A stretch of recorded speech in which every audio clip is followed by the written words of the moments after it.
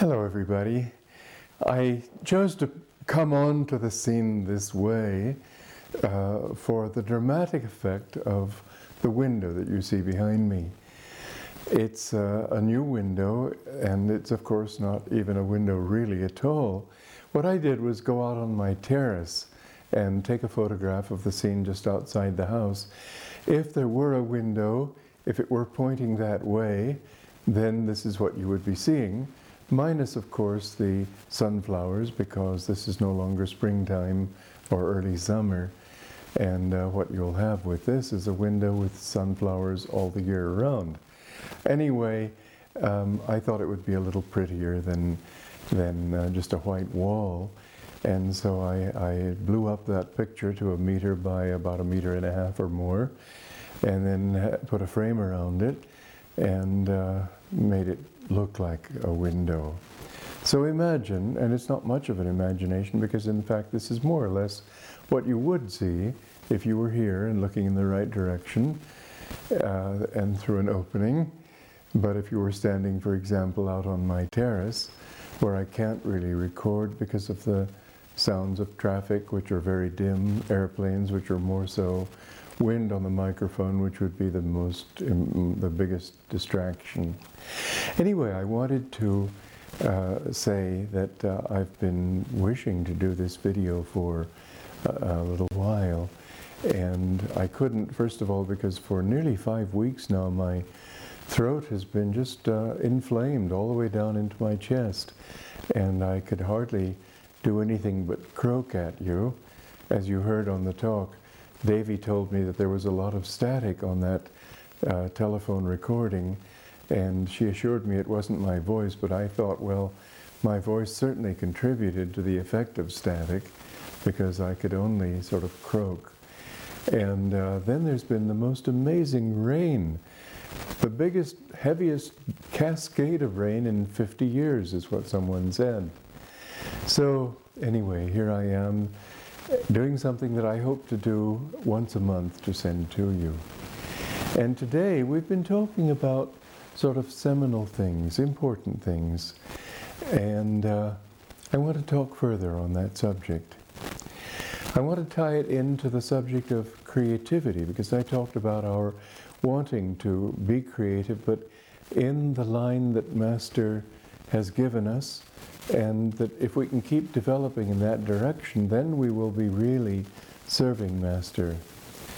And I remembered many years ago, I was very new at Mount Washington at the time, and Gene Haupt, who was an older man, 55, seemed ancient to me at the time, and he was the gardener, and or at least he did some gardening, and he was sort of wishing that he could express his creativity in the garden, and I thought, well, that's a good idea. It seemed like anytime anybody wanted to get some word to Master, they would ask me to do it. I don't know why. Maybe they saw me as the kind of person who sticks his neck out. Anyway, I talked to Master about it, and I was really surprised by Master's answer. He said, talk to Virginia, she knows my wishes for the garden. Well, I was young, I was American, and I was very much into personal freedom, although I had given that freedom to Master. But my first instinctive thought was, well, gee, can't we even be creative in the garden? Oh, what has that got to do with his teachings? And then I thought, because my main purpose in being there was discipleship, and so I immediately thought, well, what does it matter? If this is important to him, then that makes it important to me. And so I didn't argue with him, I didn't grumble, and I didn't feel badly about it. But I do remember that first flash that came into my mind of, can't we be creative too? Can't we do it our way also? Does everything have to reflect him? And it's over the years that I've come to understand what he meant and how wise he was. My wisdom at that time lay in accepting his word because he had given it, accepting his advice because he had given it, not because I understood, I just assumed that the understanding would come. Well, just about that time, or maybe just a little bit later, there was a kind of committee that was started, and they were, I think Master appointed the committee to see what would happen. And they were beginning to sort of complain about all the things that weren't right, that needed to be fixed. And up to a certain point, I'm sure they were right. Master himself said later, I could start talking about the faults of this organization and never stop. But the thing is that there is basically good there, and why not emphasize that good? But anyway, it was then that I saw that these people were getting out of tune with Master, and that lack of attunement was far more important than the rightness or the wrongness of their ideas. And so I pulled back from their discussions, and it was just about then that Master began telling me, you have a great work to do. And I understood what he meant in saying that, at least to this extent, that he saw that I was one who would try to do his will and not do what was natural for a young creative male and natural for an awful lot of Americans, and unfortunately natural for a lot of disciples. But then they aren't real disciples, they're students.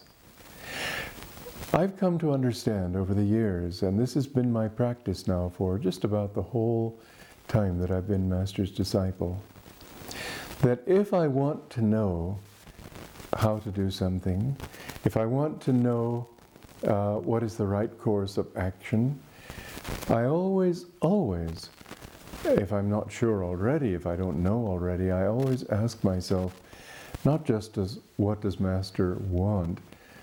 To that question, there are all kinds of possible answers depending on your own desire. Sort of, what do you want, Master? But you really want this, don't you? That's not the right way. But I ask myself, what would Master do?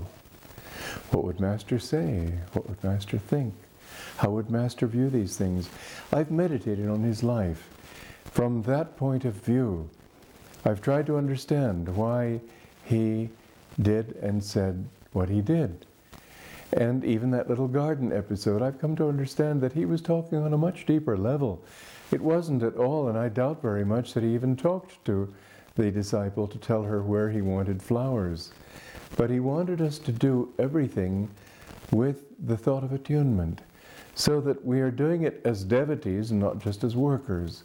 Gene Haupt, who first raised that complaint, finally left Mount Washington and grumbled, I didn't come here to rake leaves. And Master, when he heard that, he said, I didn't ask him to rake leaves. He said he was like a merchant. I've given you so many kriyas, now you've got to give me so much realization. He said God doesn't care for that kind of attitude.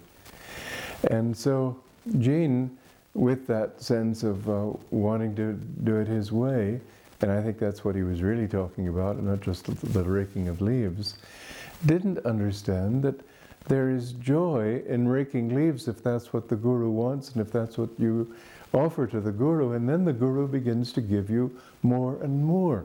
It's not as if by trying to do the Guru's will, your creativity is squashed or suppressed.